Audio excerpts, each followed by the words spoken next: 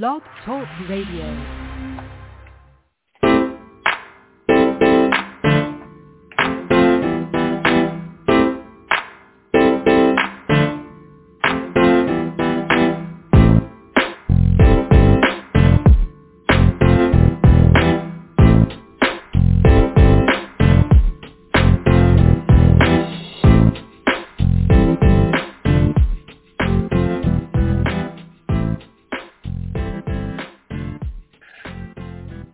Welcome to the Perkins Platform.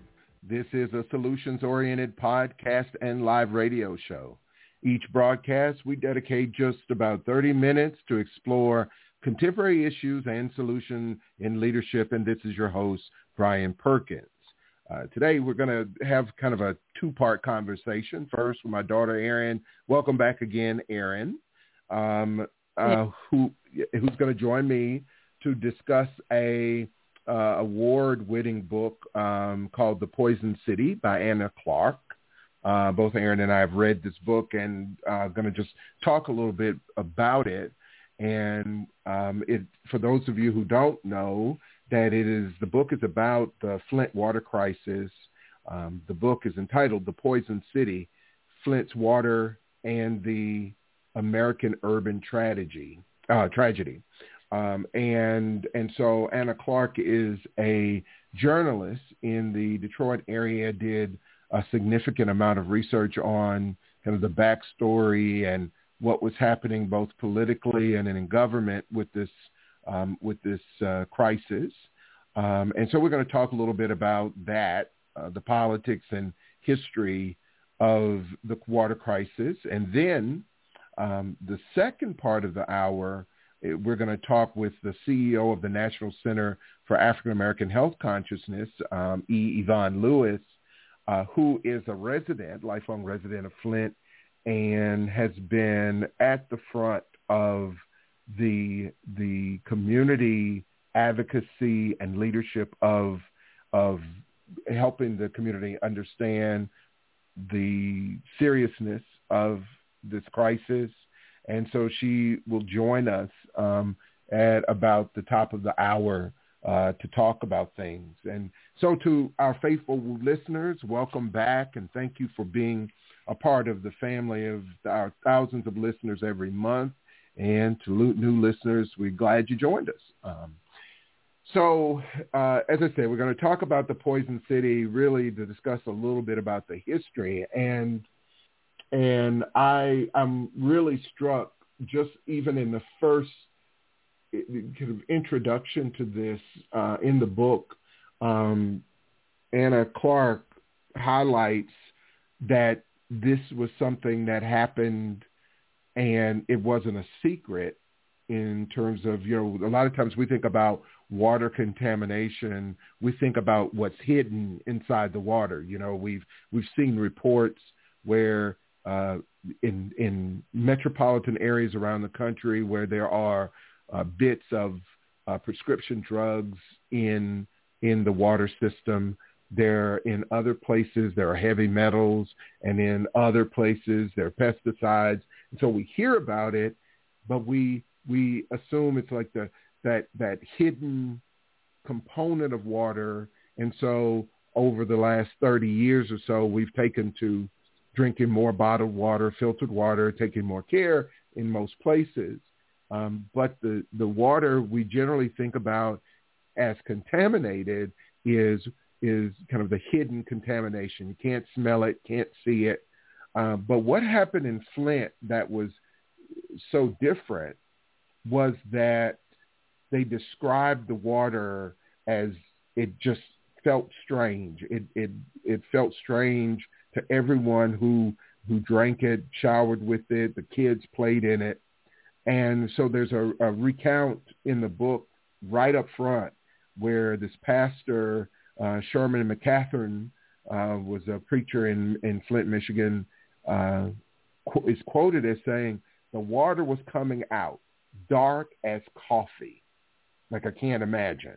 The water was coming out dark as coffee for hours. And he was shocked by it, but said, hey, something's wrong here. And I just think that when you start at that level, we start there with what was wrong. Something was seriously wrong for the water to be that dark and still making its way through the system in the water system and all the way to the spigots and the taps in people's homes.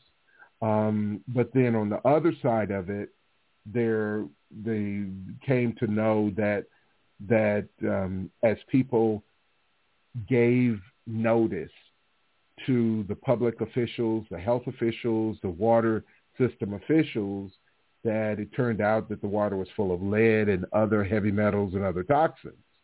And they complained. And for the longest, nothing happened. And I guess that's where I want to start, because for me, it is, and having worked in the field before, it's just shocking to know that level of contamination even happened in the first place. And we're not talking about that long ago.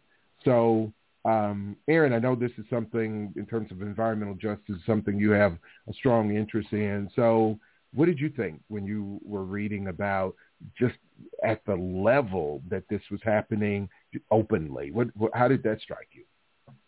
Surprised that throughout the whole process of switching from the Detroit water, that there were blips all along the way, people complaining the whole time, showing their representatives this is not safe, and them still claiming that it was, when it was visibly, really contaminated. And then one part of the book that struck me was that the treatment program for the Flint's new water system did not include corrosion control, which was a federal law that they should have. That's what was making the water tainted, that brownish color, all those minerals and sediments. And so they didn't, in the corrosion from the pipes, getting those metals getting into the water and discoloring them. So it's like something so basic that you would think was not included in their plan. Sure. I think they didn't have a solid plan. I think they just wanted to have their own control of water, and we're looking at the money side, was not really looking at the human side, the impacts that it would have on the people in their city. And I know initially that as I've talked to people about this, a lot of people have asked the question, so how did it get contaminated in the first place? And without going into a lot of detail of the kind of the science behind it, but most of the listeners will know that Flint and areas in Michigan had significant chemical plants and auto manufacturing, and all of which contributed to the pollution in a number of American cities, but the rivers. And in all fairness, very early on, it was a common practice that out of sight, out of mind, and we didn't have a lot of information about environmental impact of burying things. So it was a common practice that if you could bury it, it was gone, and you didn't have to worry about it again. And so what we learned was that there were all kinds of things that contaminations, that there were contaminations like radioactive materials, heavy metals, that were all a part of this idea that all you had to do was bury it or dilute it. You could put it in the ocean or in these rivers, and it would be gone. And so there were industries that utilized these chemicals and basically just dumped them in rivers. And so aside from that, we learned later that those hidden contaminants were there. And we, even going a little further, we understood that after some time that some of the places that were most contaminated and not disclosed were places where people of color were assigned to live and were able to afford the housing. And it was not until well into, I'm going to say, the 1970s, where states and cities started to require that even homes that were contaminated by lead paint and otherwise had to even be disclosed. So there's just a whole pattern of, kind of out of sight, out of mind attitude among environmental protection or the lack thereof that occurred. And so it's really unfortunate, but that there were a lot of people who migrated from the South that were African Americans, moved to Flint and other cities, and they moved right to some of these places where the contamination took place. And so just one last thing about the background on this is that so it got in the drinking water. They mentioned that the drinking water was full of lead, and the lead was there. And as I know many of you are aware of, is that no amount of lead is safe, and so it can't be cured. Basically, there's treatment for lead poisoning and lead contamination in the blood, but it causes nerve damage, brain toxicity, and on. And all of this was a part of what was there. And so I it's interesting, and I think that part of the real issue here is who it impacted ultimately. Who was a part of the city, right? I mean, don't you agree that there were people there, it was mostly people of color in this area, and it was okay. But why do you think that exists, that it was the spaces that were people of color that were largely impacted by this, that on the front end and on the side of the contamination that made a big difference? So she mentioned that Flint had lost about half of its population due to the increasing water and then the increasing water prices. So I think it's a combination of people leaving the city, and then if you look at how GM was basically redlining when they first came into Flint. It says they constructed nearly 3,000 homes, but the quote-unquote lower tier people were the black people who would be pushed into these certain neighborhoods. And then, so I think when you have segregation in the city like that, it's easy to just poison them, because it's like they don't have advocacy. They don't have the economic status to really have influence in politics. If we're being honest, it's always about politics, money, and so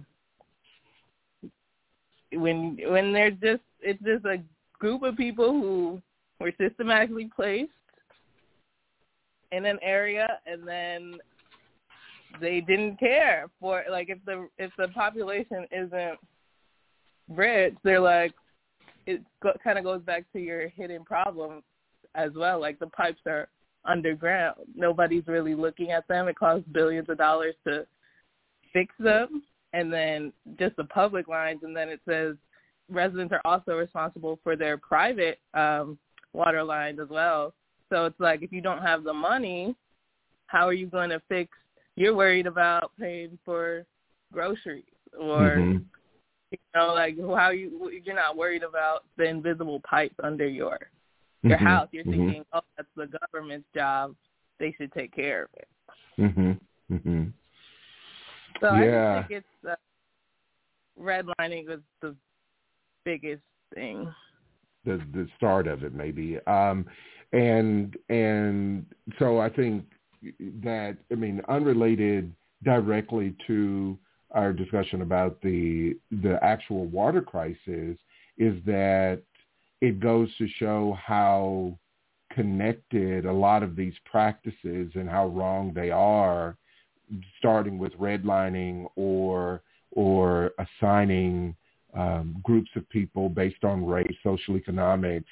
You can live here but not live there. You know, in fact, all over the world, places that I've visited, it's just like that. The less desirable places are the places that, say, flood and that are historically known to be contaminated or any number of other things. And I think your point about the lack of advocacy is right on the money. And that's the reason I'm really looking forward to having our guests join us, Ms. Lewis, to talk about what they're currently doing. But the citizens actually complained. And so now we have a kind of a spiral happening. So citizens complained, nothing happened. People lost faith in the city. They left. It was like a perfect storm of events. The auto industry also was not doing well, so there weren't as many jobs. There was crime. So people started leaving. Now the spiral is getting faster, out of control. And I think actually Ms. Clark made the point that it was the perfect recipe to kill a city. All of the things that started happening. And I think about how, there are all kinds of revelations that happened throughout the history of what was going on with the water crisis, but over time that this was not something that was new. It had happened with chemical plants outside of Chicago, and as I mentioned earlier, we had an entire section of the Environmental Protection Agency that was responsible for chemical contamination in sites. Some of you may remember called Superfund sites, and so it's interesting that it was still, these were things that were still going on long after we knew that it was a problem. Right. And I think maybe the first major hint was in 2014 when General Motors switched. They were like, we can't even use this water. They tried to do the reverse osmosis. They tried to dilute it, but they were like, we can't use the water. And then people were like, well, if you can't use it to make cars or, machinery, how do you expect us to drink it? And that was 7 years ago. And we're still where we are today. Yeah. And so let's talk a little bit about the politicians though. So it was in their interest to cover this up. Why? I think you kind of don't want to admit that you made a huge mistake. I think pride kind of came in the way. You don't want to say you made the wrong choice. And it was a lot of people supporting it. And so from the state level, from even the state level. Right. Yeah. So who knows why they really kept it going for years and years? It's like, what water were they drinking then? Right. What were they bathing in? Sure. Or did they live in the parts of, one part of the book was like, just a few feet over is another town, but they get it from another system, so their water's completely fine. Mm-hmm. It's like, are they living in those sections, and so they don't really see the cost of what their decision is? You know, like, where are they in the city? That's what I want to know. Right. Well, it's a perfect segue because Ms. Lewis is now on the line. I'm going to patch her in just a second. And so just want to welcome Ms. Yvonne Lewis to the conversation. And she is the CEO, as I mentioned earlier, and director of the National Center for African American Health Consciousness.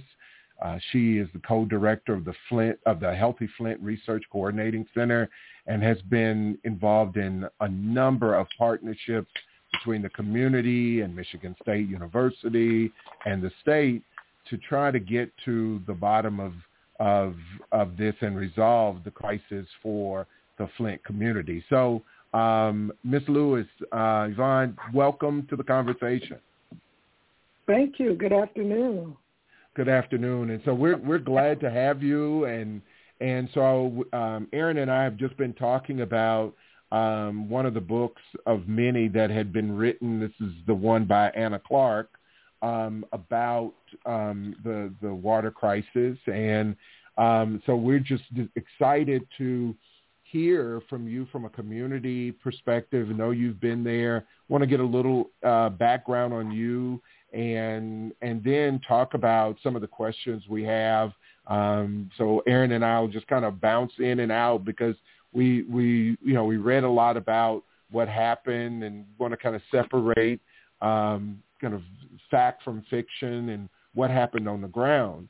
And I just wanted to say the reason, as I mentioned to you when we spoke initially, the reason I wanted to invite you on is because I know people in the Flint community, and from a national perspective, certainly East Coast and the South, I can speak from those two perspectives that it really felt like this crisis had faded. You know, it's always the news cycle, but it felt like it had faded from the national news attention when it's very much alive and very much problematic, especially when we start talking about lead and other heavy metal poisoning, because a lot of this doesn't show up for those who may have been where we're talking about young children who have been exposed to high concentrations of lead and heavy metals,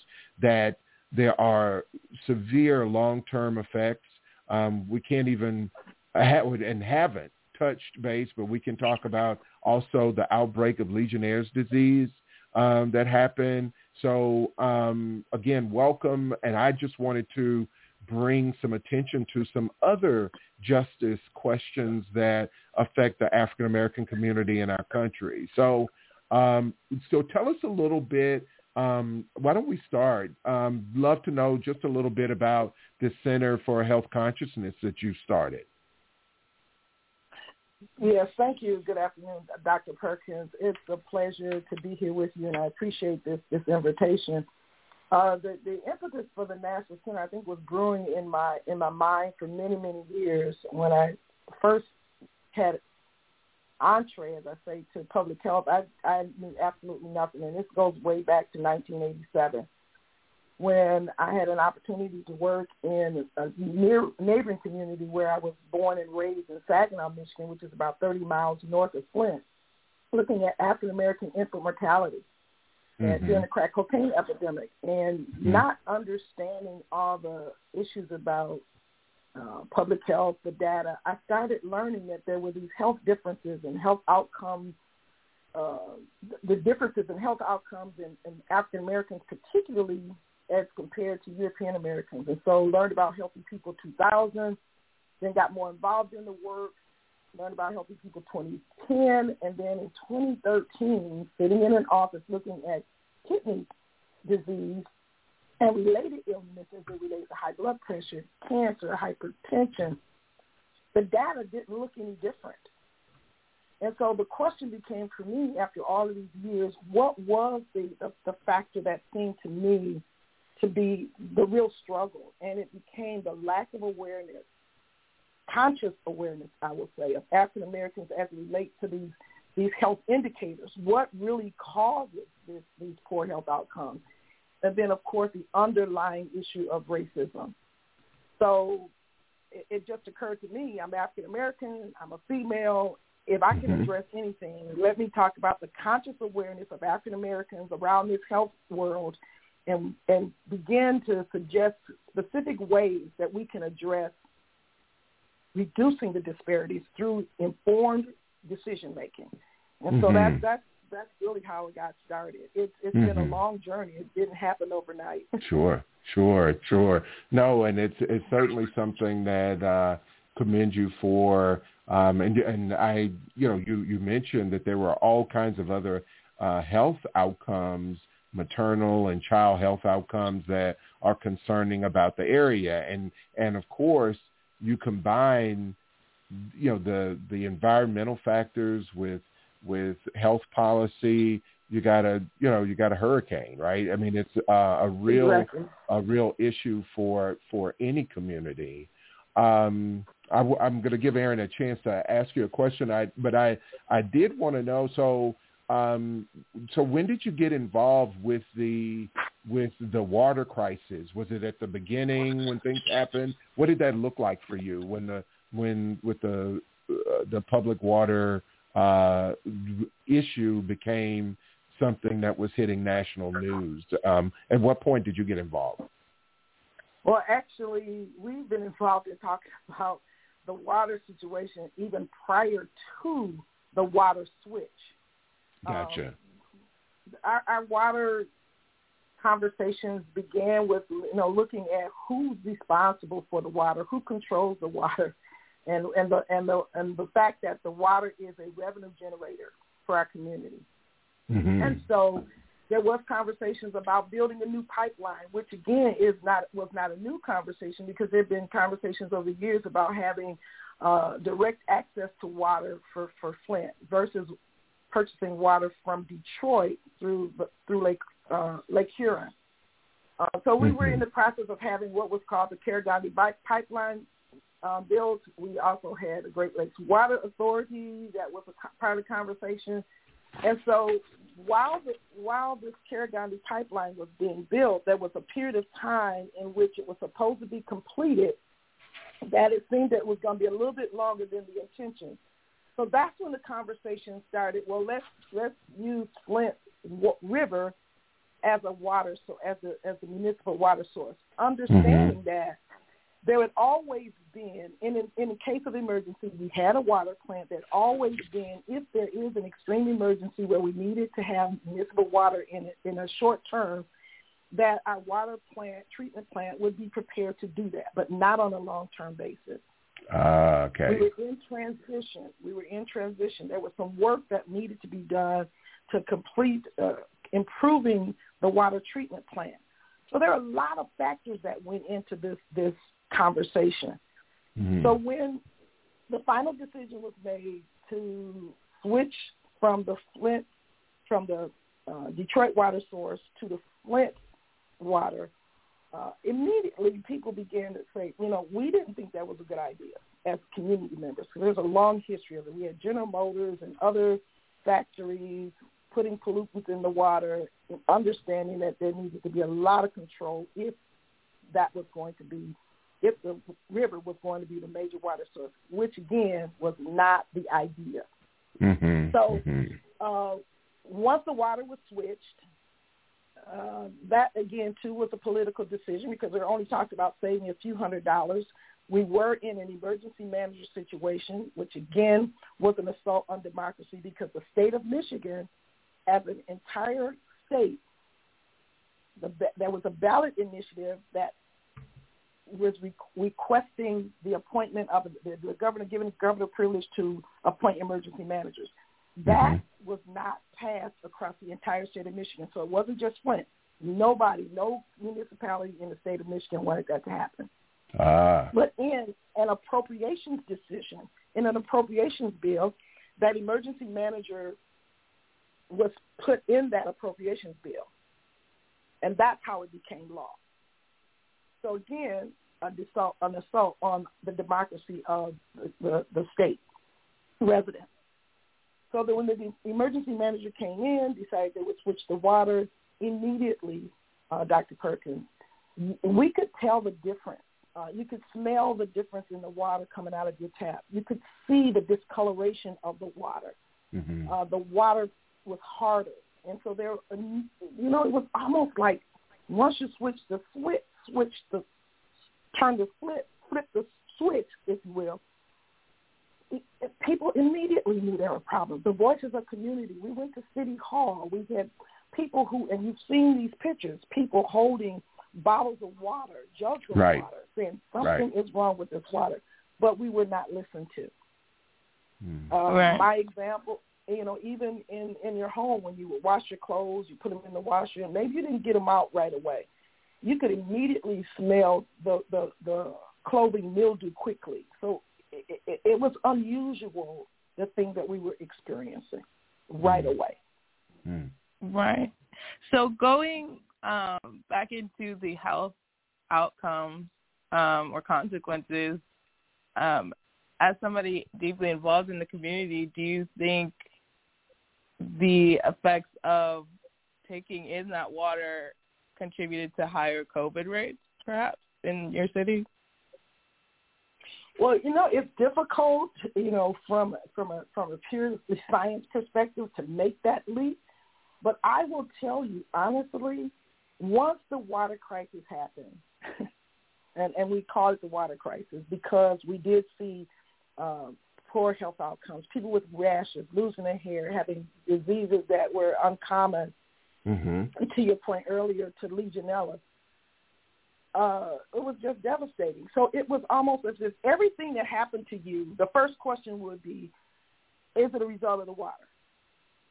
So obviously, when we are looking at the number of cases of COVID, the question would come, is it a result of the water? We can't actually make that claim scientifically, but I will say to you that I am sure it is a thought in a person's mind.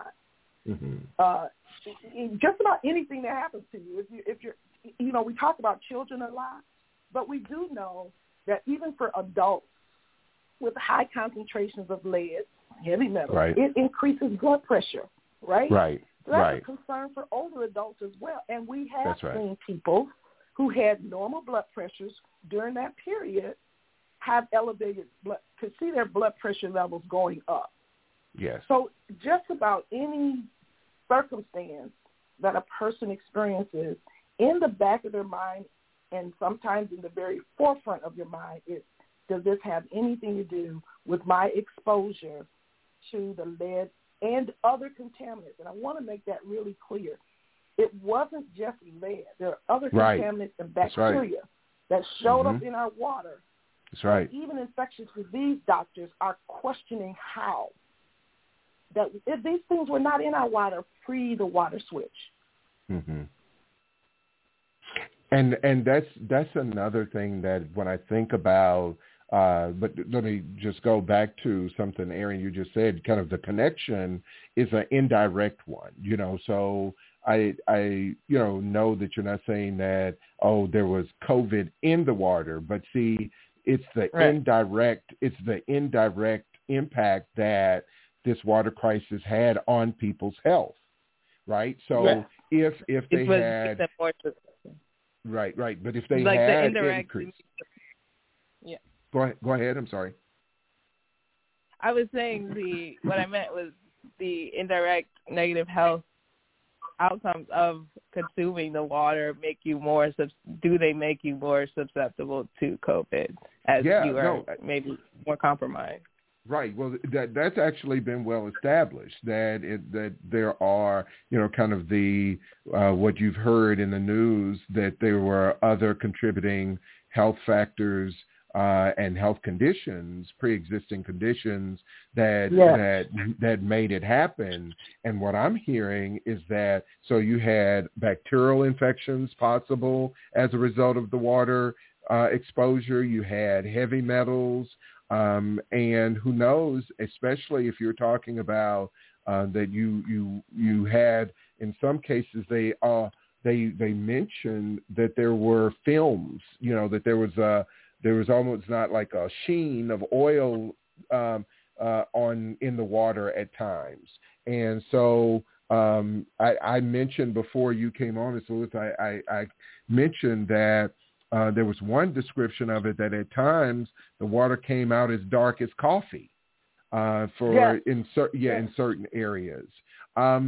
It's just really hard for me to understand that with those kinds of examples, and I do remember occasionally seeing it on the national news where people would come with their bottles and gallon jugs of water, but that what were some of the things that the officials were saying when people showed up with the evidence? Because it's hard to argue, at least one would think, with here's what I got out of my kitchen sink this morning.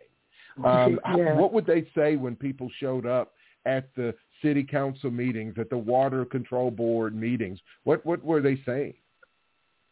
Well, it was very dismissive in many cases, and I guess that's the best way to put it. It's as if we decided we wanted to put some discoloration in the water to prove a point.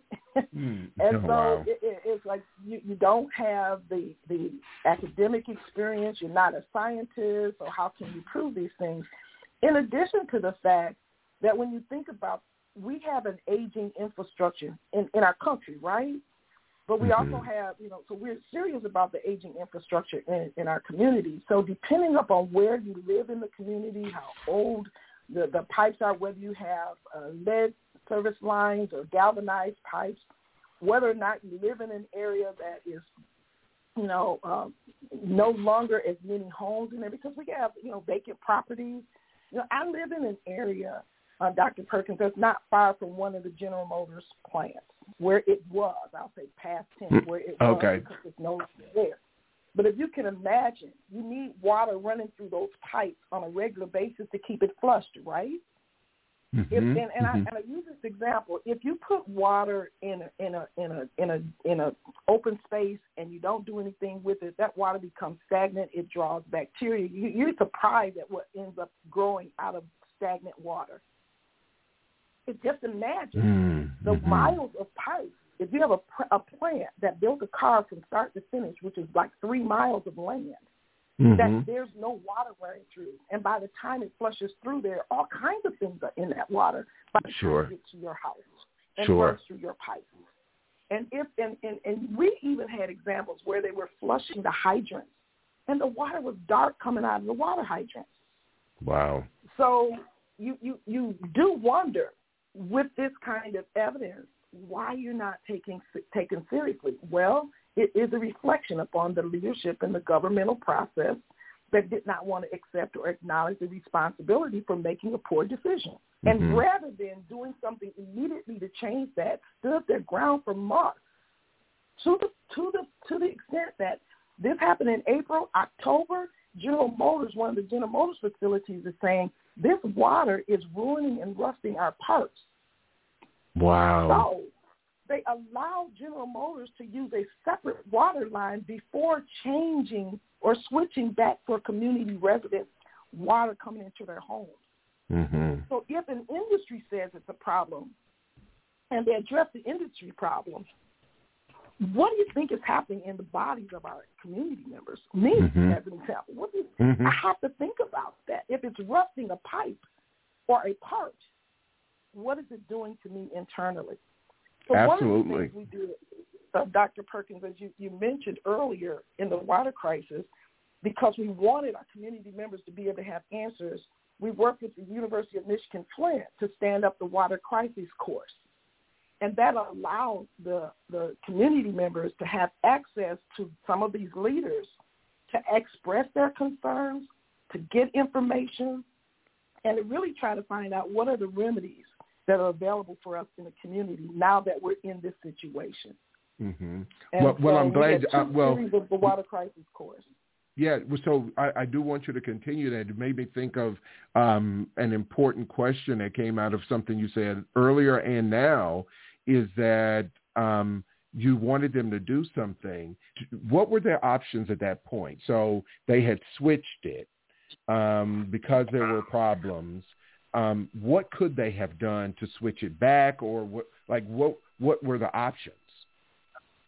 Well, the easy option we would have thought was just like they flipped the switch to turn the water away off from the Detroit water source, just flip it back on.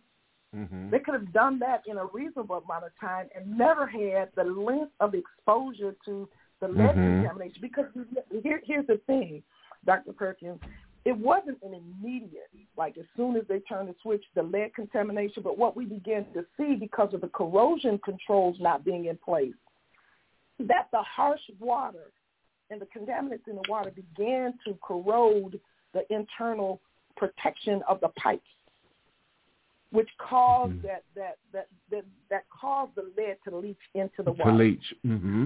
Mm-hmm. Right. So if you think there's a coating around the pipes to keep the lead, to keep the lead at bay. I'm not a scientist, so I don't have always the best use of the scientific terms.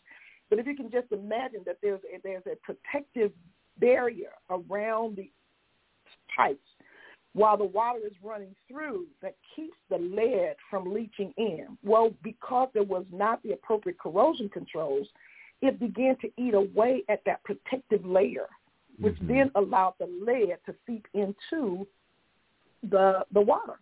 Mm-hmm. Mm-hmm.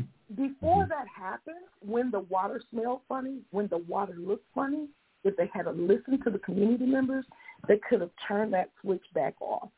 But then you've got to deal with, we have a contract with Detroit that we now no longer have because we decided we're going to go to a different water source. But eventually the decision was made after the discovery of elevated lead levels in children, which then led to understanding that there are potentially adults that had high lead levels, and then all of these other diseases as a result of the water. Then we get the water switch back. But by that time, think about the damage that's been done, the trauma that's been done, the lack of humanity that has been seen by those persons who were put in place to help protect us through law, that law was misutilized and did not protect us at all. So where are we now? Where's the EPA now? Where is the federal government now with addressing this? Well, most recently, as many people have heard, there was some charges that were brought against some of the officials in the state. And, obviously there's no glory of seeing anybody put in jail or indicted. But at the same time, people lost their lives. And we have people who are serving multiple year sentences for having possession of, and I'll just use this, of a substance, not having done anything with it, just have possession of a substance. And we have evidence of individuals who made decisions that were harmful enough to cost people their lives and their health, and they only get a slap on the hand. That's clearly not justice. So I think that's the thing. Then there's the lawsuit settlement. Multiple years of questioning, is there even the political will to provide some kind of remedy for persons who have experienced loss, or who, for those of us who are still not clear about what's going to happen? Yeah, there's a $641 million lawsuit, but much of that goes to the attorneys. And then when you look at what the settlement allows for, it does allow for children to have some remedies, particularly those who have identified and have documentation of certain health outcomes, poor health outcomes. But it does not at all provide remedy for those who may not know for years to come what the health implications are of that exposure. Mm-hmm. So, and so let me ask you this. So what do you what was the reason? Was it purely a financial decision? So I know you mentioned the former emergency manager, because I know that's one of the people that was indicted. Am I not? That's correct, right? The person that was the emergency manager was indicted. And I think at this point there's probably been close to a dozen people who have been criminally indicted for the as a result of the probe. But what was the reason? Why did they decide that it was okay to do it? And so eventually they said they couldn't undo it and didn't undo it. But what was the real reason they presented in the first place? They were going to save money. The idea of the emergency manager was to improve the financial status of the community, of the city. Mm-hmm. And so saving maybe $100 a month by switching to the Flint River for a number of months before the Carigani pipeline was finished was, and I guess in their minds, worth sacrificing the safety of our community, because that was the result of it. Right. It was not the saving of a whole lot of money. Mm-hmm. And what was so telling to me is how high this went. I'm sure there are a lot of people out there that don't know that this went as high as the governor's office, so that the former governor of Michigan was also indicted on this. So this went to the very top, where people had information and did nothing about it. I mean, that's just tragic, where you talk about willful neglect of duty, that they did not, once presented with information that should have resulted in action, and I mean, people who could have done something about it. The person in charge of Health and Human Services, the former director of Health and Human Services for the state, was indicted for involuntary manslaughter. This is this, and that's the part that the reason I wanted you to come on, because it is that serious, where you have people making decisions. And so the justice side to me of this is that we, rightfully pay a lot of attention to the episodes and things that are happening immediately to people on American streets, as we should. And there are also other things that are happening to people in Black and brown communities that might be slower in the execution, but people know that these things are happening that will result in death and result in severe health outcomes. And it is unconscionable that people would allow these kinds of things to happen. Right. The thing about it is, and you're so right, our governor is an elected position, right? Governors are elected by the will of the people. Mm-hmm. If our democracy and our vote continues to remain the voice that we have. And so you elect the governor, then you elect officials, senators and representatives to go to the state to represent you. And when the elected officials then make decisions that do not reflect the will of the people, the question becomes then, how do the people then express themselves? And that's why you see people marching in streets and holding signs and having rallies, because those who have been elected to represent them are not representing them in a way that their voices can truly be heard. So obviously there needs to be some more attention given to who we put in these offices. Mm-hmm. In addition to that, the elected officials have the ability to appoint persons. So when you mentioned the director of the Department of Health and Human Services, the medical director, who all report to the governor, and then the emergency manager in and of itself. If we go back to that, the emergency manager law was defeated in this state. But through an appropriations, which many of us don't understand that political process. Through an appropriations bill, it was then accepted. And I know this is a repeat, but it's important to note that it's those elected officials that we put in those offices that make that final decision. So we do need to give attention to the midterm elections that generate the population of individuals or that they're supposed to represent our voices in those legislative positions. Somehow, we are challenged about how to hold them accountable to truly speak on behalf of the people and not just for special interest groups. Right. So talking about accountability, realistically, what does justice look like after everything that has happened?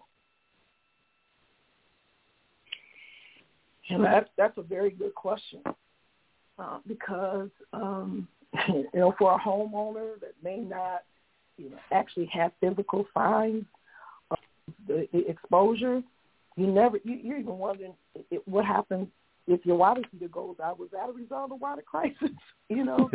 Sure. Everything. I mean, for the trauma that it brings too.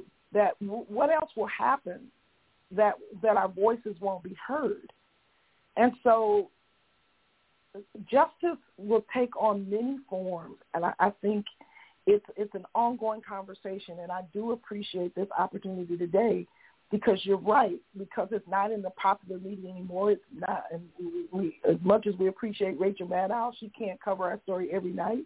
Right, right. But it is necessary that the conversation continues because Flint is only an example of what happens in other communities that don't even get the platform that we've received. That's right. So as a community, we too feel a responsibility to continue to have those water warriors go out because the water issue isn't over yet. To have those who will stand up and talk about voting rights and the social injustices that are inevitably necessary to talk about, even though we want to sweep them under the rug some days, it will not change if we don't have the space to have these voices heard from people who are living the experiences every day. Absolutely. And so, back to the question of, what's happening now, where are things with the case? What's going on there, and what does it look like will happen, somewhat long term for those that have been adversely affected by this?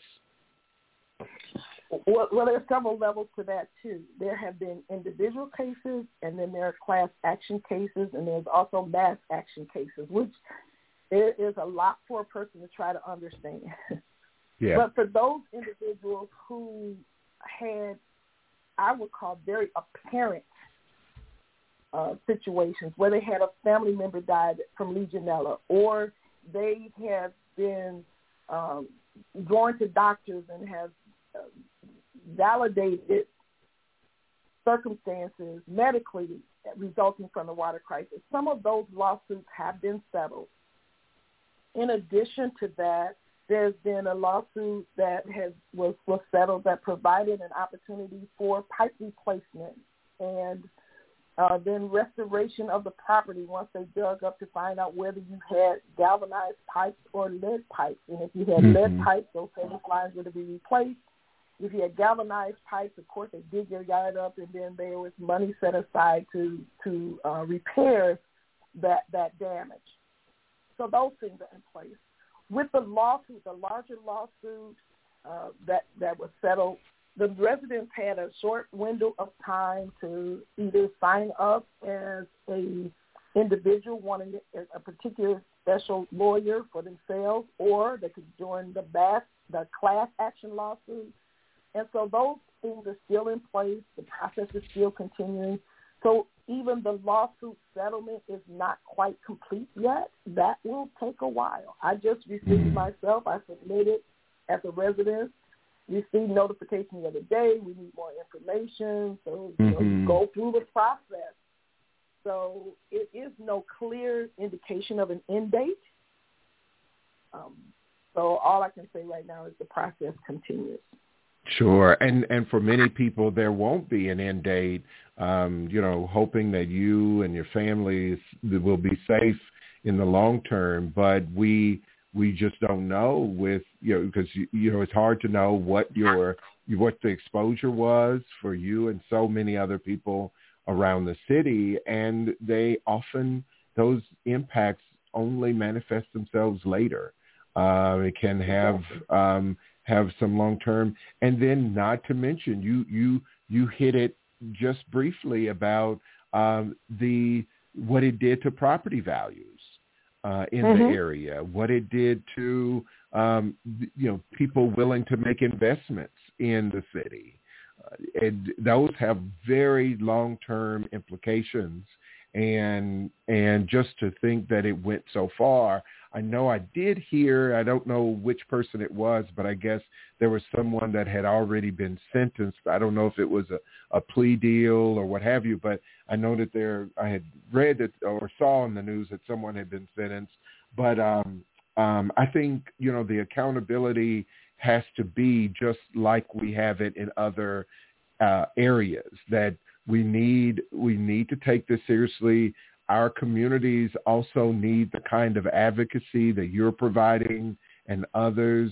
Unfortunately, it doesn't happen, and it's difficult. I marvel, not in wonder, but in disgust that these people showed up and talked about what impact it had on the water supply to their kitchens and to their bathrooms, and nothing happened. It's disgraceful. And so the reason also I was asking you about, so what were some of the options?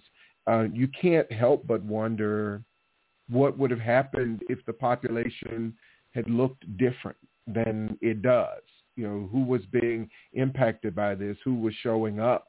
And I just don't want us to lose sight of that part of the justice question about what will happen going forward, because we are talking about Black and brown people, and that this is typically not strongly on a radar for us because of its long-term, its long-term prospect, but that we just don't have many advocates focused in this area. So I really think it's something that deserved the kind of attention that you put into it.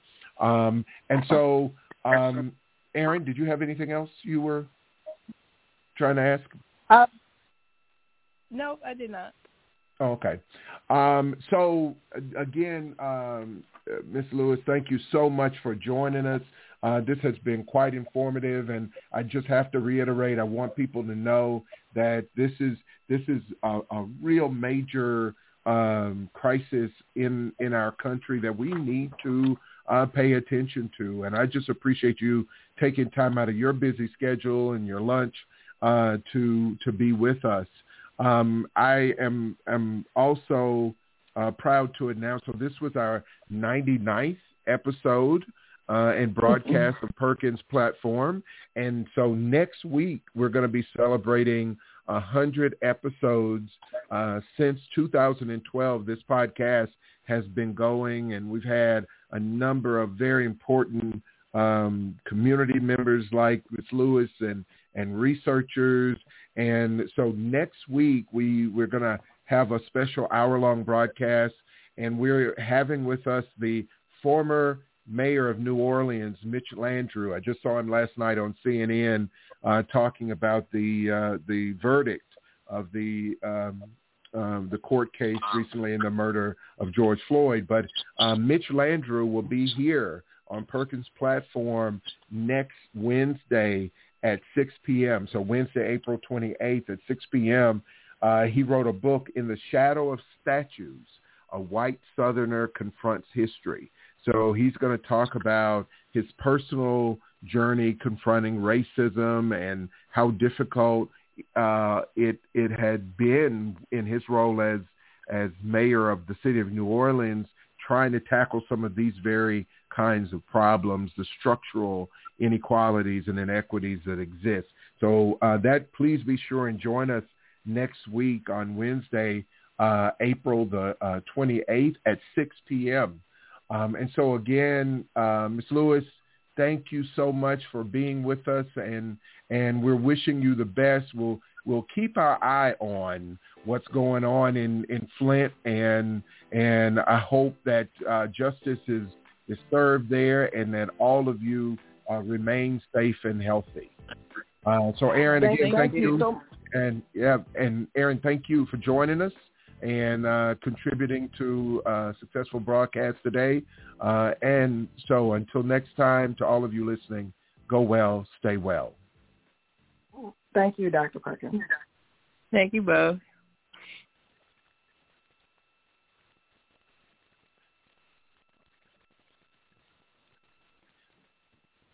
Lucky Land Casino, asking people, what's the weirdest place you've gotten lucky? Lucky? In line at the deli, I guess? Aha, in my dentist's office.